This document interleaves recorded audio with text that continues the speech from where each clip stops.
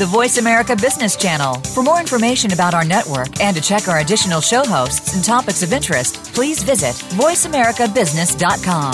The Voice America Talk Radio Network is the worldwide leader in live Internet talk radio. Visit voiceamerica.com. The views and ideas expressed on the following program are strictly those of the host or guests and do not necessarily reflect the views and ideas held by the Voice America Talk Radio Network, its staff, and management.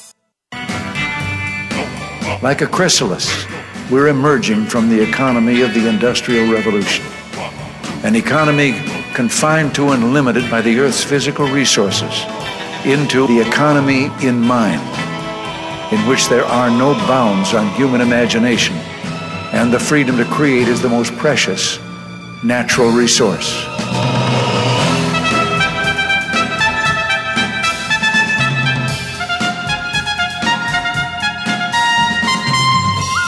Welcome to the Soul of Enterprise, Business and the Knowledge Economy, sponsored by SAGE, energizing business builders around the world through the imagination of our people and the power of technology.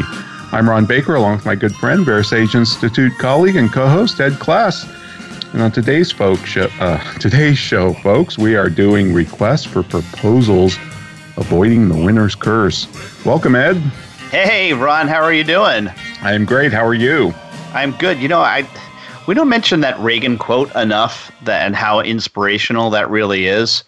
And we have guests on and stuff, and they hear that. Nobody's ever made mention of it, but I just want to mention it, that how what a great quote that is, and how it just keeps me moving forward. I was reminded of it because there's one thing I wanted to ask you. Have you watched the TV show The Americans? I have not. You totally should. Okay. Totally should. It's about Soviet spies, KGB spies. Yes, I've heard of it. Yes. Yeah, but yes. they play. That they're a married couple in the Washington D.C. area, right. And they have a 14-year-old and an 11-year-old, and somehow they figure out how to go out and kill people at night. I mean, it's just and it takes place in the 70s, 80s. Is that right? The 80s, right? The 80s. It's the early 80s. It starts with that's what the reminder was with Ronald Reagan being elected president. So that's what the connection was. No, I've heard it's really good. It is really good. I'm 2 seasons in. My wife started watching it first, but now I'm into it, and I'm 2 seasons in. So it's good stuff. That was my next question. It's been on for quite a while, right? It is, yes. Yeah. So I think it's about to go into its fifth season. And then they've already announced that season number 6 is the final season. So, which is good. I like it when TV shows have like a clearly defined end. So it will be very interesting to see how they wrap this up, because obviously the fall of the Berlin Wall and the downfall of the Soviet Union. I don't know if they'll get that far in history, but it will just be interesting to see what they do with it. Sure. That's great. Hey, Ed, you've also got some other news. You've been working on a new portion of the Soul of Enterprise website.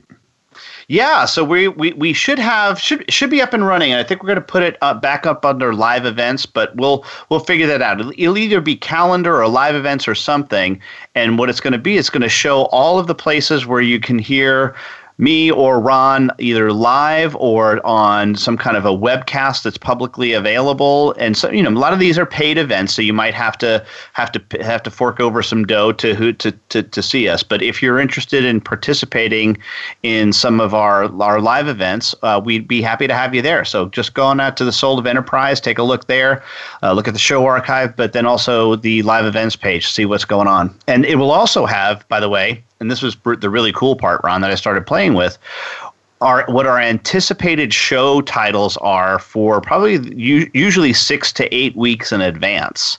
So if you've got any questions or something on what it is that we're doing, or if there's something that a topic that you might suggest that you'd want us to talk about, that would be a good way for you to go and see what we are going to talk about, and even make some suggestions or questions that you might have surrounding those topics. So go take a look at that today. Yeah, I like it too, Ed, because you made it so you can view it by calendar or by event or whatever. It's pretty neat. Yeah, it's a neat little plug-in calendar that I found. So cool stuff. All right, but what about requests for proposals, Ron? The bane of the existence of salespeople, especially, or actually rainmakers in the professional services business, they're called. I hate requests for proposals. Hate them. I do too. I advise firms not to do them because I think it just subsidizes dysfunctional buying behavior, right? Isn't this a point that was made by Mahan Khalsa that all we've done is grow up with dysfunctional buying behavior because of dysfunctional selling behavior? Yes. The story he opens his book with, he said he was taught by an old-time salesperson. They were going selling in Manhattan, and they got to the point where they're trying to get into a building. So he would ring a doorbell on like the top floor, and he would say Western Union, right? And they would buzz him up, right? And then he would like knock on the door.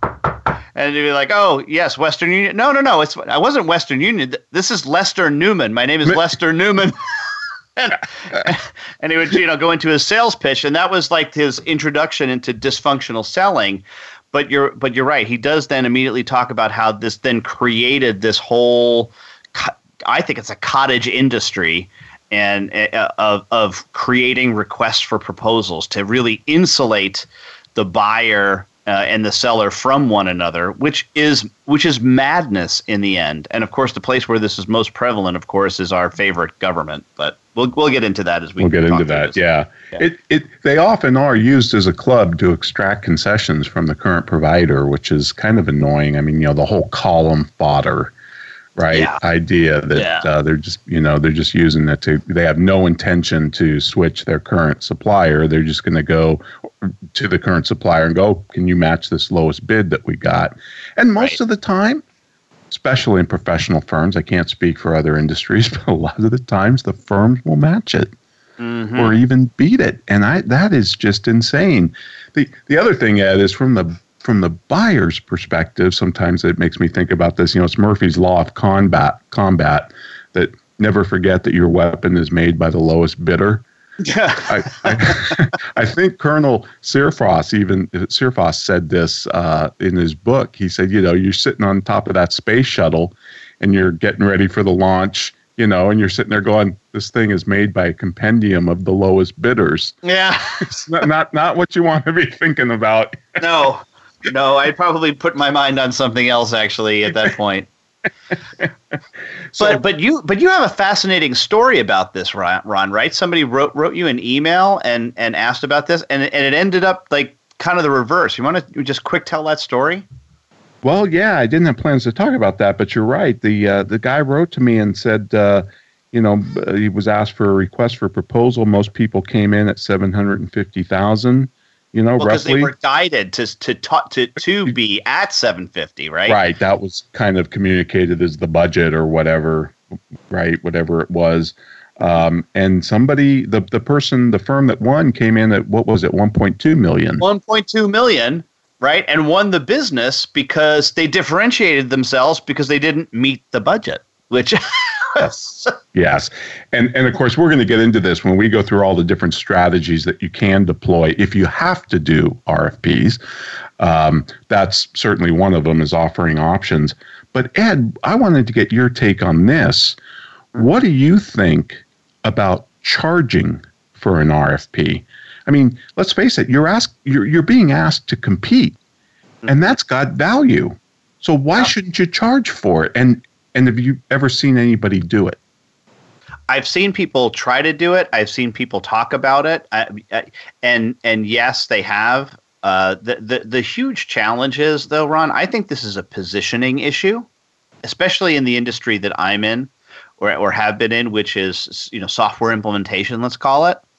And it's the fact that far too many partner organizations position themselves as software salespeople.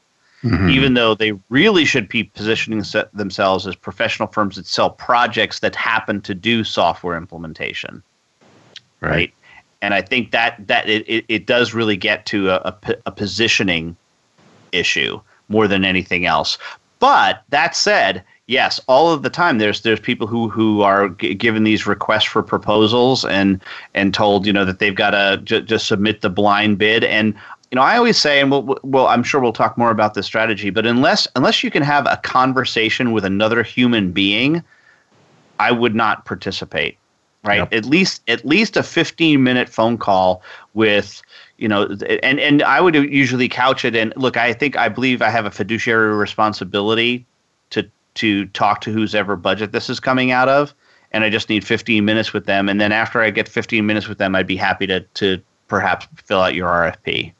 Right. No, that's great advice. And don't you have a statement, something like, it would be presumptuous of us to to offer? Yeah. That's another great line. That you can it would use. Be presumptuous of us to just fill out this RFP blindly without first talking to someone who really understands what's going on.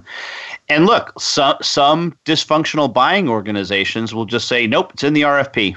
Nope, it's in the RFP. Yep. No, I've heard that. I've heard that quite a bit. And I have seen some accounting firms charge for proposals, not to governments, but they and it's interesting, Ed, when you charge for something, right? You find ways to make it more valuable. So it might include some diagnosis, right? So getting back to the idea that prescription without diagnosis is malpractice, then that's one way you can make it valuable, because as you like to say, diagnosis is top of the value curve, and we tend to give it away, you know? So I think it's possible to charge for it, or maybe even state that policy, and then try and think of ways that can differentiate it. Because another thing that I love that Mahan says is the way you sell, and I would add to that propose, is indicative of the way you solve. Yes. Yeah, one of the most profound things that I've ever heard him say, and I think it's in the book, Let's Get Real or Let's Not Play as well. How you sell is an indicator of how you will solve. And it really is true. The fact that if you seem to be constantly desperate for sales, then in the consulting experience that they have, you will end up being a supplicant in the consulting experience rather than a peer. Right. And I think that's a dangerous place to be for a consultant. So. And and this kind of goes back to Joe Pine's work in the experience economy, and this is always stuck in my head because it's such a contrast. He says, compare walking into a Disney theme park to a Disney store in the mall. The mall experience is it comes nowhere near the experience of a park. And his theory is that's because they don't charge for it. If you had to pay to go into a Disney store, it would be an experience worth having. And I see that even just around here in Napa, especially, where they started to charge for wine tasting. Now, part of that was, keep the riffraff out. But also, since they've been doing it, they found ways to enhance the experience. Maybe you get the glass, or you can take off the equivalent in the gift shop or from a bottle of wine or whatever. I mean, there's ways that they've enhanced the experience, but it just seems that if you charge for something, you find ways to make it more valuable. Yes. Well, just going back to Disney, though, in a way they do. They don't charge for entry into a Disney store, but they do charge for parking at downtown Disney, which... And this hit me. I don't know. I had gone to a downtown Disney in a couple different places. The one in Florida, the one in California, and suddenly it hit me at some point that downtown Disney equals mall, and I had never realized that because yes. they had actually created a different experience. I'm like, oh, this is downtown Disney. Then I'm like, holy cow, this is actually just a mall that I had to pay an incredible amount for parking at. Okay, yeah, because you can go there and not hit the theme parks and spend a lot of money. Right.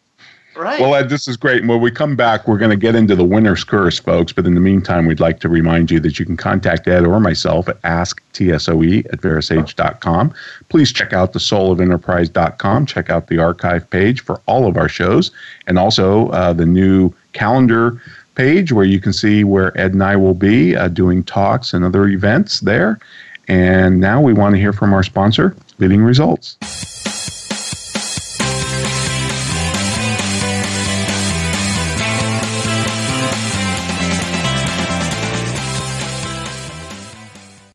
Become our friend on Facebook. Post your thoughts about our shows and network on our timeline. Visit facebook.com/Voice America. Is your website just a brochure, or is it your best salesperson? If your site is not the best lead generation tool you have, we should talk. We are Leading Results. we build websites and marketing programs that impact your bottom line. Using HubSpot or WordPress, we'll create a website and supporting marketing program that gets your business found, converts web visitors to leads, and provides clear tracking on what is and is not working. Learn about our team and approach to your success. Visit leadingresults.com/TSOE to find out more.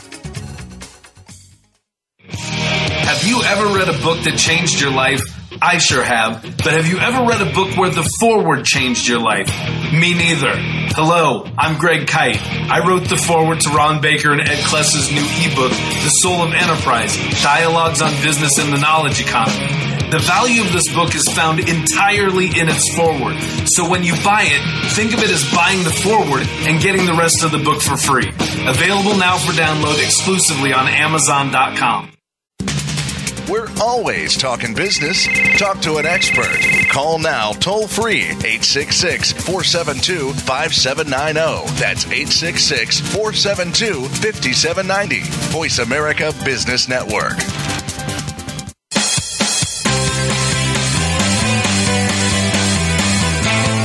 You are tuned into The Soul of Enterprise with Ron Baker and Ed Kless. To find out more about our show, visit us on the web at thesoulofenterprise.com. You can also chat with us on Twitter using hashtag AskTSOE. Now, back to The Soul of Enterprise. And we are back here on The Soul of Enterprise. We are talking about strategies for dealing with RFPs, requests for proposal, sometimes requests for quotation. Another way to you'll hear it said. But Ron, there's a thing that a lot of pricers talk about, especially I think it's Holden and Nagel, right? Talk about the notion of what's called the winner's curse. Could you explain that for us a little bit? Yeah, and it's actually a concept from economics. Which is great. You know how economists think about these things. But if you've ever felt that, you've won a bid and you turn out to be a loser because the business is worth just more than, it's just costing you more money. Or it's mostly because, think about it, if you win a bid, that means all the other people, believe the engagement had less value. Because they priced it higher.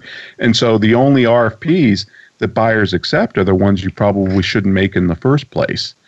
But the technical definition, Ed, of this is that the winner's curse is the more bidders there are, the more likely you will lose money on every job you win, even if on average you estimate cost correctly and both you and your competitors set bids that include a reasonable margin of profit. Here's the reason why. The bids you win are not a random sample of the bids you make. So especially when there's a lot of bidders in the market up against you, you're likely to overestimate the profit potential or underestimate the cost to serve. So Nagel and Holden, in their book, The Strategy and Tactics of Pricing, said what you want to do with every proposal that you are going to propose on is to add a fudge factor. And they said, yes, this will reduce the number of bids you win, but it will also ensure that you ultimately won't regret having won them. I think that's an important point, though, and I think that the math supports you behind that. Now, there is an assumption in there, and I just want to challenge that assumption. And maybe this is in industries that you see more of the accounting space, but the assumption is that they always select the lowest bidder. And I don't know if that's always the case. I do not believe that's the case. I've seen, it's been my experience where the buyer will actually toss out the lowest or maybe even, the bottom 2 or 3 lowest bids thinking, these people are either idiots or this is some elaborate bait and switch or they're going to trigger change requests or whatever, and they don't trust it.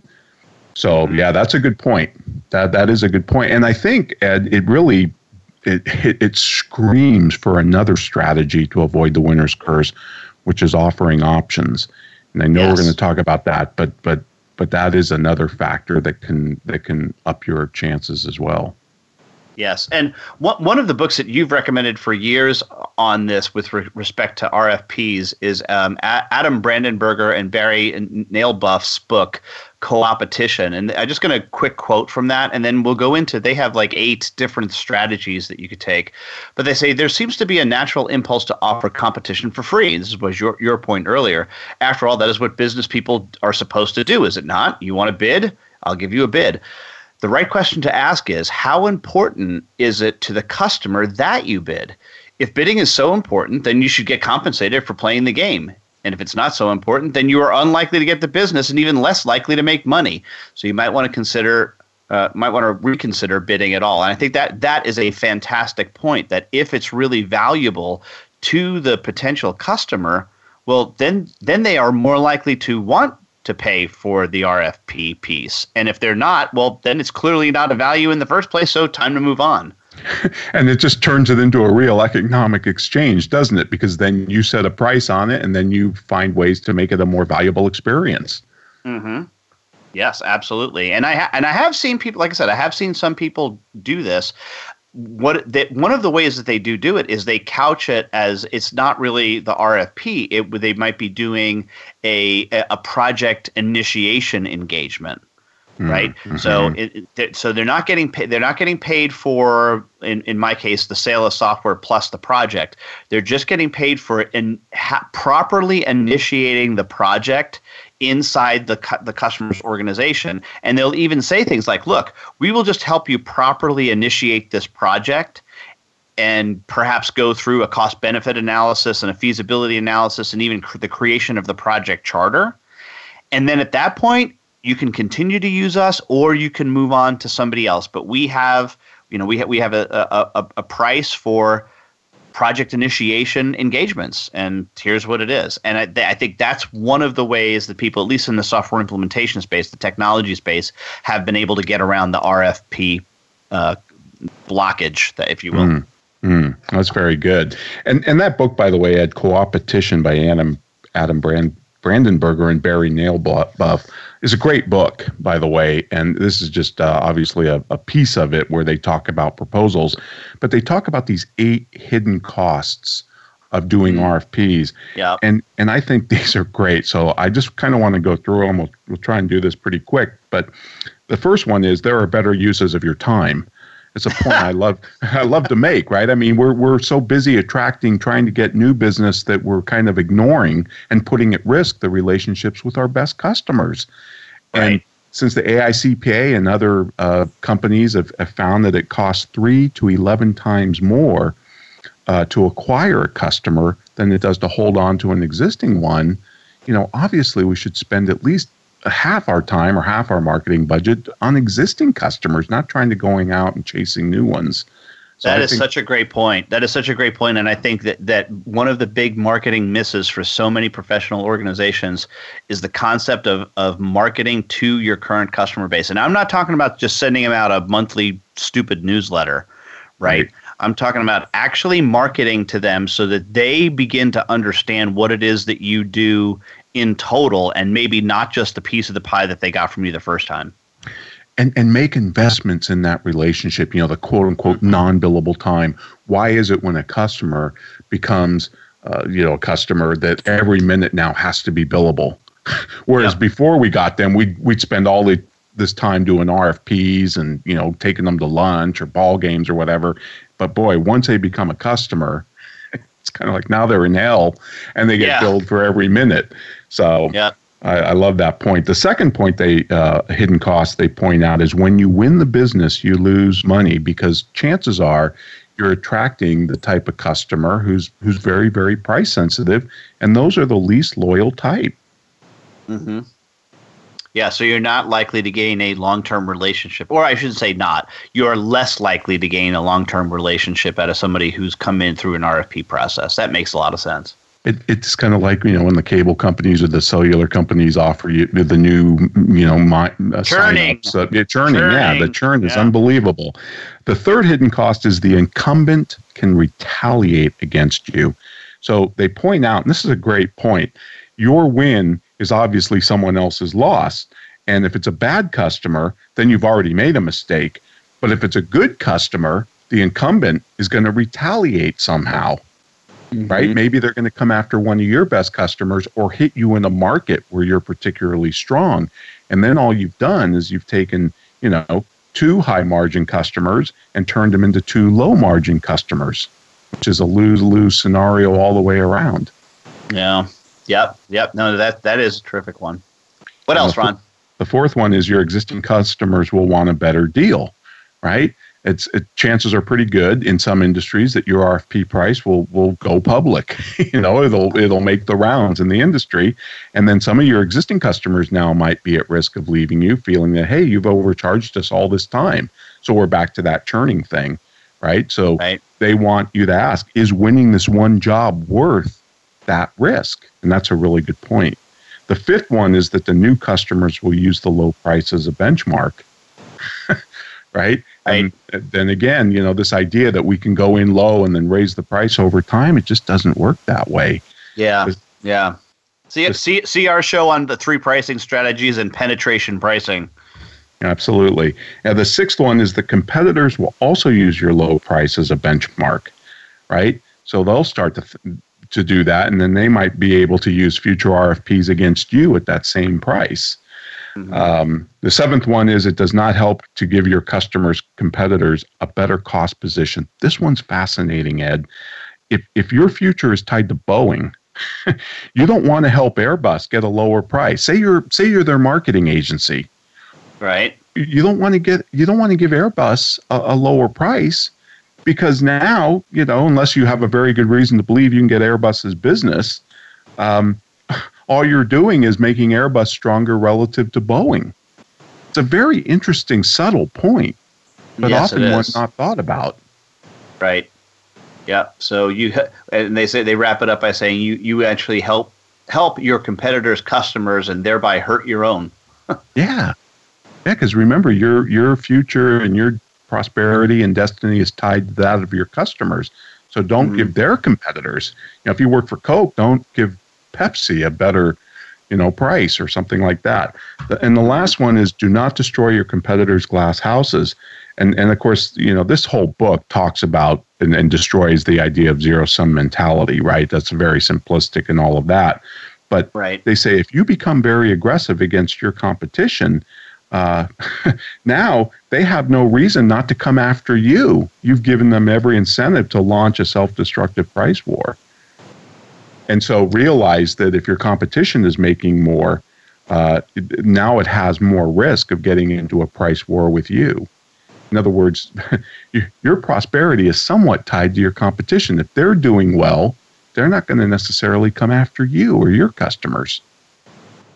Right, and might just be an indication that you're in a business in a wrong business segment, or you need to innovate more and create some new stuff, right? Because you're starting to be a bunch of dinosaurs competing against one another. If that's what it's coming down to, I wonder if what Tim would say about this, the advertising space, if that's one of the things that they're seeing happening. Well, it's interesting, Ed, because in that world, unlike say McKinsey consultants, they're conflicted out. If they're the advertising agency for Coke, Pepsi won't go near them, which I find fascinating. If you're McKinsey, that's a competitive advantage because obviously you know something about the beverage industry. In the marketing world, it'll kill you. Wow. Which doesn't make any sense. And the companies like Procter & Gamble, they recognize that's kind of stupid, but it's just this holdover practice that agencies have had for the longest time. It's very bizarre. And is it the agencies that are holding back on that, or is it the customers who don't want you doing work for a competitor? I'm not sure, chicken and egg. I'm not sure where it started, on which side. Tim would know. My guess is it started with the client side, the customer saying that. But some of them, the more enlightened ones like Procter & Gamble, have started to question it and say, hey, wait a minute, why shouldn't we go after a marketing agency that has consumer product experience, even though they might work for J&J or whatever? They hire McKinsey. And McKinsey they all hire McKinsey.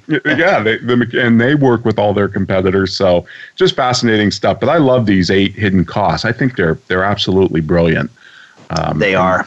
This is a book I highly recommend. So Ed, I know we're up against it, but I want to come back to and talk about some other strategies that firms can deploy. And I want to get your take on the economic buyer. And should we have to confront or deal with the economic buyer before we do a proposal? So I'd love your opinion on that. But in the meantime, folks, I'd like to remind you, send Ed or myself an email at asktsoe@verisage.com. Follow us along on Twitter at #AskTSOE or at AskTSOE. And we are monitoring that live. So if you have a question for us, shoot it to us. And now we want to hear from our sponsor.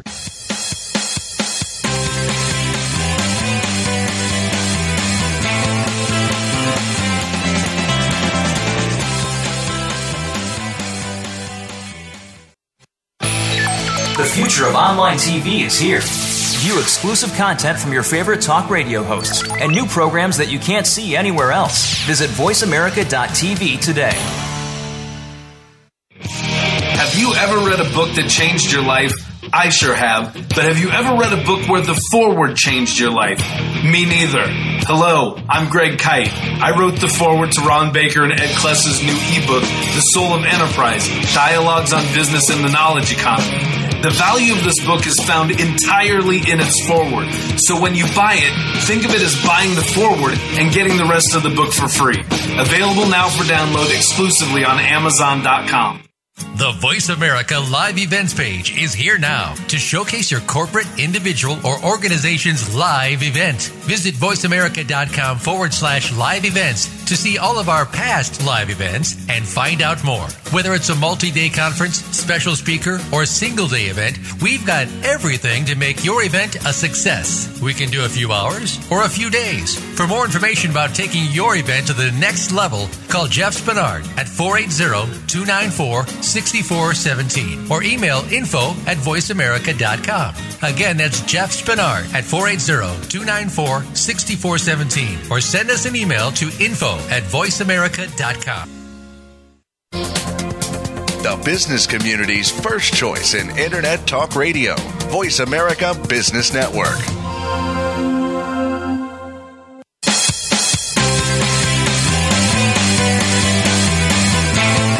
You are tuned into The Soul of Enterprise with Ron Baker and Ed Kless. To find out more about our show, visit us on the web at thesoulofenterprise.com. You can also chat with us on Twitter using #AskTSOE. Now, back to The Soul of Enterprise.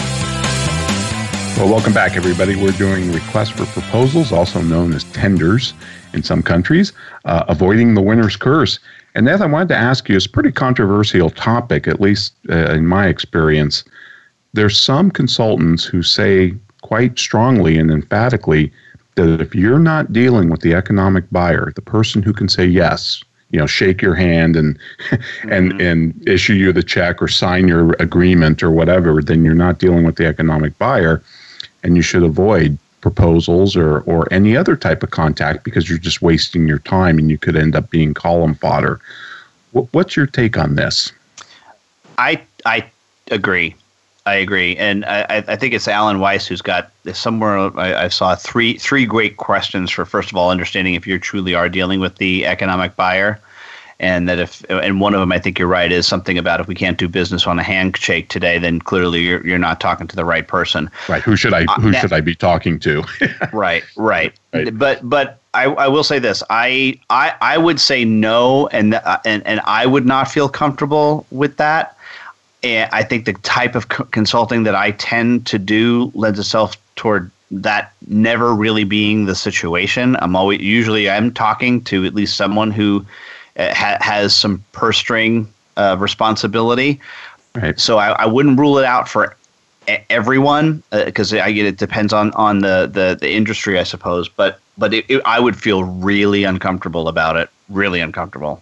Yeah, I've become more hardline on this. People push back on this. Well, we have to do proposals. It's a charity and they have a board, or it's a government and that's just the way.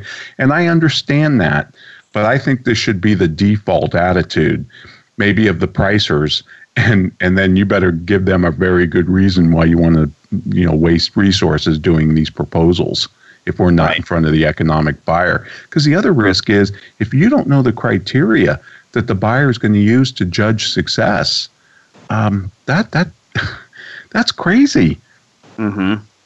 I want to know what their definition of success is. I want to know what their outcomes are, not just the deliverables that they tend to put in an RFP. Right. No, I agree. It's really tough because there are certain industries, I guess, where this is completely prevalent. We mentioned earlier, especially when dealing with governments. But hey, that's one of the reasons why I'm a libertarian is I don't want to see government succeed, so I won't do work for them. Right. Another great default strategy. So, Ed, we've got lots of other RFP strategies as I lay it out in this appendix. And this, by the way, is an appendix from my book. I think it's Appendix B that comes from my book, Implementing Value Pricing. But and I know we've got some other things to chat about in here, but some other strategies that I found that can differentiate you in an RFP is, I think the value guarantee is a big one. Right. The value. Yep. I think that's really good. I also believe, obviously, offering choices. Those three options are just, it changes the mindset, even just for a minute. Should I work with Ed? How should I work with Ed? And that's incredibly powerful. It is powerful, and I would just want to say something here that even if the RFP doesn't call for three prices, submit it anyway. And I've had people then balk against me and said, "Well, then I'm not following their instructions." I said, "I know, but I still would go and submit three different prices for three distinct elements." And hey, listen, if that might be a differentiator for you, and somebody pulls your proposal, out of the hat and says, "Hey, this one looks a little bit different," it's worth investigating. And if that doesn't strike them, well, it probably is not a good customer anyway. And you've got one of the best stories from one of your Sage partners. Thanks for giving me that 3-option idea. What was that? Yeah. He called me up, I don't know, about 6 months or so after taking, I think it was actually our class, Ron. It was he had taken either the Value Price Boot Camp or the Firm of the Future Symposium, and called me up 6 months later and said, "Ed, I got to tell you the story. I just got off the phone with a guy who said, 'Hey, thanks for the way that you did the proposal where you gave me 3 options. My boss wanted 3 options, and now I don't have to call anybody else.'" Boy, talk about an unintended consequence. But what's great about the options too is, even though they may buy your cheapest option, they may, trade up in future years or at a future point in time, and that's really powerful. And I also think it plays on Mahan Kalsa's idea that the more creative you are in the proposal and selling stage, then it makes them think about, wow, how good are they at solving our problems. If you do know the budget, I think it's important to have an option that maybe comes in at that budget, but always have an option or two that go way over, because in my experience, budgets are very elastic. And if the customers see the value, they'll play with the budget, move stuff around to be able to afford you. Shift stuff into a future year. I mean, there's lots of different things that they can and do if they really do see that the value is differentiated for what you have to offer versus someone else. Now, this of course does presuppose that you can differentiate yourself, but yes, always offer at least one option that's significantly over the price. And Ed, another thing that's not talked about a lot, but I'm going to bring it up because I think it's important. Pricers are in charge of the pricing integrity of the firm. So we can focus, on the pricing signals that you send to the competition or the market with your bidding process or your pricing. But what about the signals you're sending internally? Mm-hmm. If you're constantly just putting out a low bid, what's that tell your team members? What's that tell the people within your company? And I think if you propose only based on value, you're sending a very strong signal internally that we know our value, we believe there's nobility in being paid what we're worth, and we're not going to cut our price just to win the next sale. Well, there is, and there's a bit of self-esteem in there. I mean, we've done a show on self-esteem, but I think that's part of it. I mean, I think sometimes people are so conditioned into thinking that this is how things have to work, and we've got no choice but to submit our RFP like everybody else does because this is how things are. Or even where there's not an RFP process, getting paid for your what you now call your sales process, but it's really consulting. And the greatest example of this, Ron, and we'll put a link to this video up because I won't be able to do it entirely justice, but there's a great scene from, I think it's season 3 of Mad Men, where Don Draper meets up with Conrad Hilton, and he doesn't even realize it's Conrad Hilton at first, and there's a very funny exchange about that. But then but Don Draper says, well, you found me. What are you looking for? He says, well, I'll get, what do you think of this? And he shows him ad copy. And Draper, in his smooth, inimitable style, says, I don't think you got to the presidential suite by working for free. That's what I think of your artwork. Great right? line. Right. And then he says that, Don, this is friendly, right? Conrad Hilton says, Don, this is friendly. And Draper responds with another great line, which is, and I love this one, Connie, this is my profession. What do you expect me to do? Love that. And I just love that line. and look, I look at it this way. They win Emmy Awards for this stuff. Steal their lines. Steal their lines. Yeah, steal the dialogue. Doesn't Connie come back and say, well, Don, I want you to give me one for free? Yeah, he does. He says, I want you to give me one for free. And even better, he does give one for free, but the only thing he gives away for free really is that the stuff that Connie has does not work. Like, that's his one for free. Yep, I agree that the stuff that you have in front of you is not good, right? And it's interesting because he says there's a picture of a mouse in this thing. He goes, I don't think anybody wants to think about a mouse in a hotel. And so the one for free, not only does he show that, hey, I don't think this is good stuff, but he also gives a sample of how his mind works. Yes. Which is genius. And of course, that requires Hollywood writers to get right the first time. But, steal the line about it's my profession. What do you expect me to do? I mean, that's an easy one to just rip out. Yep. No, that's a great point. It's a great scene. Yes, we'll definitely put that clip in the show notes. I love that. Love that clip. The other thing that I see in a lot of RFPs is, the RFP is not about your firm. It's about the value to your customer. Focus on the outcomes. Focus on how your work is going to change them or their business. And I see way too many RFPs that are full of, bios and, the firm's history and all this stuff, as it says very little about the outcomes to the customer. Right.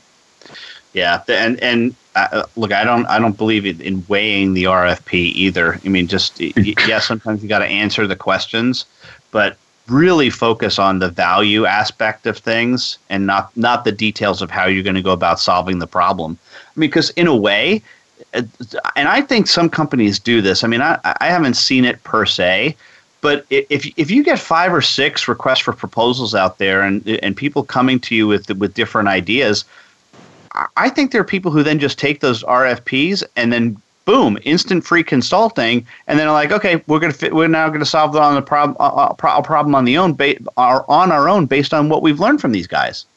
Yes, that's a great point, and I know that specifically applies to the advertising world, which is why you should need to copyright all of your proposals and make sure that your firm retains the intellectual property. And that's a really key point. And there are agencies that do that, even though that runs contrary to industry practice, but it's slowly starting to change. Mm-hmm. I think that's a brilliant tip right there. And honestly, I don't care what industry you're in. Copyright your proposal. Doesn't take much to do. Just all you got to do is put the copyright symbol down at the bottom of the page, I believe, and you're good to go. And I think the other thing that's really important is put a deadline on your proposal. I mean, no price should last forever. If you've ever had somebody come back after a year and say, "Oh, okay, Ed, well, I'm ready to start that engagement," and now your capacity's stuffed to the gills, and you're going to have to honor that old price? No way. And one of our colleagues, Kirk Bowman, who does the Art of Value podcast, has kind of tested this and determined that 3 weeks seems to be a pretty optimal time. And I've used that, and I've seen that work. So I kind of like that. Go with 21 days. Yeah. Yep, 21 days. Well, Ron, as always, this is just flying by, and we're up against our last break. We do want to remind you, go take a look at www.thevsmart.com. thesoulofenterprise.com, and that's where we have post of all our show notes and previews, and now our new calendar up there is going to be, and we have our show archive. Please do email asktsoe@verasage.com to email both me and Ron, and keep those reviews on iTunes coming, as well as the book out there on thesoulofenterprise.com/book. Get a hold of that today at amazon.com. And right now, a word from our sponsor and my employer, Sage.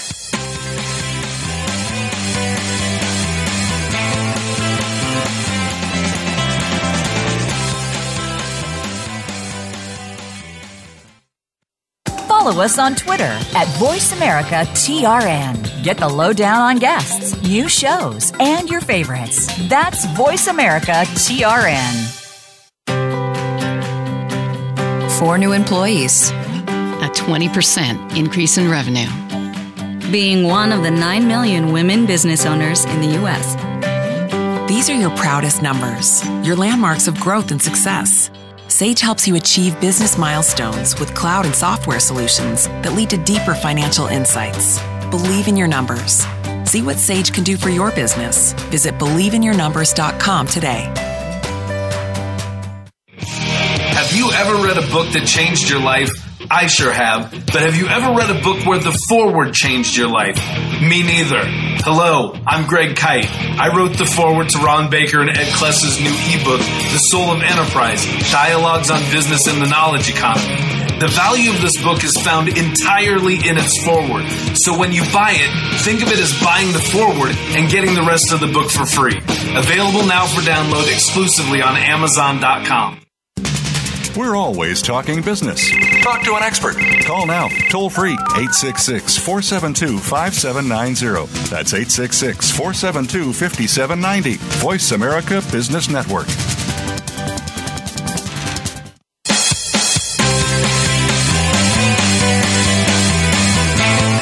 You were tuned into The Soul of Enterprise with Ron Baker and Ed Kless. To find out more about our show, visit us on the web at thesoulofenterprise.com. You can also chat with us on Twitter using hashtag AskTSOE. Now, back to The Soul of Enterprise. Well, welcome back, everybody. We're talking about RFPs and avoiding the winner's curse. And along with getting to the economic buyer, I think it's important to remember that RFPs do not sell. People do. No. Mm-hmm. Right? Just like RFPs don't buy, people buy, right? I mean, and I think it's really important to test your price. Your RFP should not be the first time that your customers have a feeling for your price. No, and I think this is the no benefit way of having that, like you said, that 15-minute conversation or whatever as a fiduciary duty, just so you can test a price, even if it's something innocuous like, well, you know, most of our customers in this position invest X amount, and watch the reaction. Mm-hmm. Yeah, and I think, and that's a good point, by the way. Don't give a range, just give an amount, and just give the high, and just say most of our customers invest this, and then you can even turn it on them and say, are we in the ballpark? But you do want to test the price before we go. You know, Mahan's got another good suggestion and a good line on this. Is he says, you know, sometimes wait till toward the end to submit the proposal, right? And to the point where they're kind of waiting for it and say, hey, are you going to submit the proposal? And he said, oh, well, yeah, we've been waiting for you to call. We love to do the proposal, so send over. And they say, well, send over the proposal. Oh no, we are the proposal. We come to see you. Right. Love it. We are the proposal. and you know, the other thing I think in that conversation is, see if you can propose on maybe more of their work. Maybe you're just being asked to do one specific thing. See if there's maybe other things you could be doing for them as well. And if you're asked to match a price, I think it's really important before you even consider doing it that you understand what the scope is. Right? Oh, no doubt. How many times do firms just blindly match a price or even go below it, but they don't understand what the scope that the other firm proposed is? Yep. Yeah, especially if these proposals, the RFPs are holding you to a price and don't have any have anything in there for change request. And that's another thing too, is explain your change request process and the fact that you even do change requests. And by change requests, I mean that a request will be made, and then each individual request will be evaluated as to whether or not the additional work will or will not be done, so that they have and this is what you would call, I guess, a price guarantee, right, Ron? That We're giving them the price guarantee, and that we are not going to do any additional work unless you approve it first. And if we send you a bill for work that is above and beyond what you were expecting, you don't have to pay it. Yep. I love that. And what I love about the purchase request is that request can be made on the firm side or on the customer side. They might find a scope creep, and your form even has what's the business purpose for this change, which I love, because that's a very subtle way of asking what the value is. The last point, Ed, is if the RFP is rejected, if you can get to because I think you should keep a mortality log, by the way, why you didn't get proposals. Find out as much information as you can about why you weren't selected. But I think it's also really important to point out, let's just say that you have a 25% market share, then you should technically be losing 3 out of 4 of your proposals. This idea that, we have a 90% conversion rate, that's insane. Unless your market share is 90%, you should not have a 90% conversion rate. It's just another warning sign of the winner's curse. But the 3 questions to ask, preferably the economic buyer, if you do not win the proposal, is, do you not believe the value we discussed is accurate? Second question would be, do you not believe that we will be able to create that value? And the last question is, or do you think you will be able to acquire that value from another firm? I like those questions because they're all around value, because a lot of times firms will tell me, oh, we didn't get the proposal because our price was too high. That's never the reason. It's not that your price was too high. It's the customer didn't see your value or they didn't understand it. I completely agree. And what I like about this syllogism, this series of questions, is that you should be the one asking it, and you should not ask this as an open-ended question, which is to say, why didn't we get this? Because they will just say your price is too high. So they will say that, but that's because that's the easy thing to say. It's not because it's real. That's right. It gets you off the phone. Your price is too high. All right, done. Thanks. But if you put it this way, if you say, did you believe that the value we discussed was accurate? So you're getting that information ahead of time before you're asking about the price, then I think you're much better off. These questions are brilliant. They really are. And Ed, the other thing is, it's the same if a client fires you. If you do an exit interview, they'll tell you, well, your price was too high, because they don't want to have this conversation. And they want to end it as quickly as possible. So it's never valid feedback that your price was too high. I just never buy that. It's rarely that, unless you're dealing with that 7-10% of the population that are pure price buyers. Well, and very few people buying professional firms are. Very few. I think it's less than that for professionals. I do too. Every professional would say otherwise, but that's what I think. Yeah. Do you ever hear anybody brag at a business event or conference? Hey, I've got the cheapest CPA in town, or cheapest lawyer in town. No, they wear the price they pay their professionals like a badge of honor. They love to complain about it. Right. Absolutely. Great stuff. The winner's curse is just kind of another reformulation, or maybe Baker's Law is a reformulation of the winner's curse. But, bad customers drive out good customers. And I think when somebody asks you to propose, you kind of take the actuarial axiom of adverse selection. If they're in the market for insurance, they're probably the customer you don't want. That's what they call adverse selection. Right. And actuaries are very skeptical of that. So, Ed, that's those are some of our strategies, folks, for dealing with RFPs, and we'd love your feedback. But we will post full show notes on this. And Ed, we got kind of something exciting coming up in November. Yes, we do, Ron. We're pretty excited about. Yep.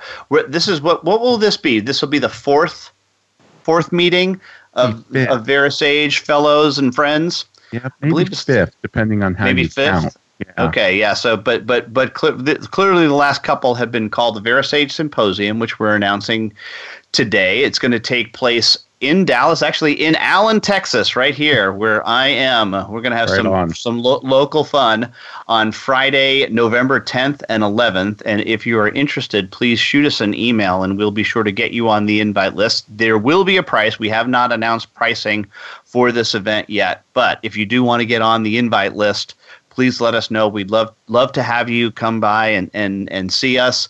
And I think our friend, well, actually, I know our friend Kirk Bowman is going to have an event before that on art of value. So there's going to be plenty of opportunity for learning that second week in November here in Allen, Texas. So pretty excited about that. What are your thoughts on it, Ron? It's November 11th and 12th, right, Ed? The actual... opened up to sorry, the 11th and 12th. Yes, you're right. I was looking at my calendar open and it just said Friday, Saturday. No, it's the 11th and 12th. That's correct. The 11th and 12th, Saturday and Sunday. Mm-hmm. And the Art of Value program is the 8th and the 9th, right? Correct. And there may even be a bundled price, folks, where you can do both for one price. But if you're interested, if any of our listeners out there are interested, please email Ed or myself at asktsoe@verasage.com. We can send you more information as it develops. And again, this is in November. It's a great way to meet the fellows at VeraSage and interact. And we just have a lot of fun. But it's also a brain dump too, isn't it, Ed? It is. It's one of the few conferences that I look forward to because, man, we got a lot of smart people in VeraSage. Really, really smart people. That's what I love about it. Well, Ed, what's on store for next week? We are free riding next week, Ron, and I can't wait. I've got my stack is bulging already, and we still have another week to go. I mean, we're going to have to probably talk about Donald Trump and the health care bill and Trump care. So... Yep, and I've got some great stuff too. So, wow, I really look forward to that, Ed. I'll see you in 167 hours.